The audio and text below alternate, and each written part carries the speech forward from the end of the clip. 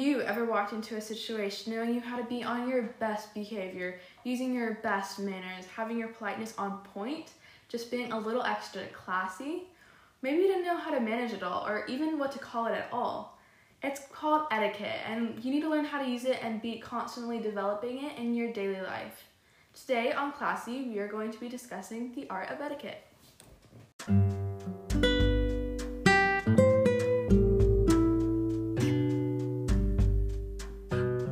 Welcome to Classy. This is the podcast dedicated to discussing how to live a classy lifestyle, balancing a crazy life, self-care, mental and physical health, and overall just having big sis talk.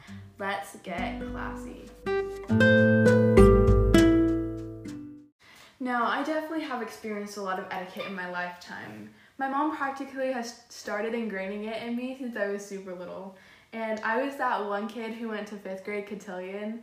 I remember the cringy dresses, the awkwardness of it all, dancing with those guys I had little 5th grade quote-unquote crushes on.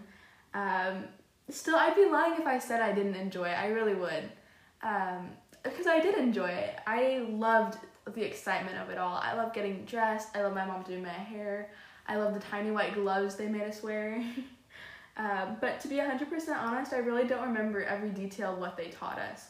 There is one thing that really stuck with me though. It was learning the difference between manners and etiquette. If you only learned one thing from this episode, I want you to remember this. Manners are the bare minimum of what is expected from you in any situation. That means at the table, meeting somebody important like a boss or a colleague. If you meet the Queen of England, they're definitely going to expect manners from you. But etiquette is what you should do to treat others with respect. It's not necessarily required, but you should use it on a daily basis. According to Merriam-Webster Dictionary, etiquette means the conduct or procedure required by good breeding or prescribed by authority to be observed in social or official life. But really, you don't need to be of good breeding to use etiquette, and it shouldn't be prescribed by authority. Anybody can use etiquette, and it should be by choice. Most people believe etiquette is to be reserved for your grandma, or the Queen of England. But by choosing to use etiquette in front of anybody is choosing to show them respect. And that is what etiquette means to me.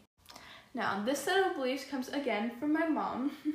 A couple of years ago, she signed us up for an organization called National Charity League. And long story short, it's a program where you and your mom go to volunteer and develop cultural and leadership skills together. We even have an annual teen style show every year in honor of it. Surprise, surprise. Anyway, a lady named Micah Meyer hosts a program with us. She is an etiquette instructor known for a fabulous Instagram, writing 2 books, and famously working with Meghan Markle. According to her, etiquette is actually a fabulous way of conducting yourself to show respect, consideration, and kindness to those around you. It's putting all living things before yourself. And that is how I came to know etiquette. Now, how am I even supposed to use etiquette, you may ask? Well, it's the simple things, really.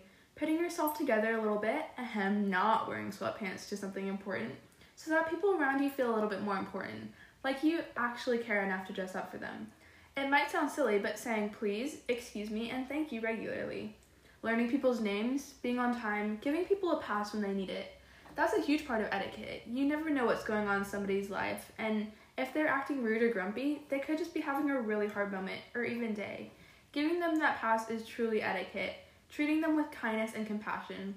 Using all these tips in your daily life, treating people with respect, kindness, and compassion, now that is truly classy.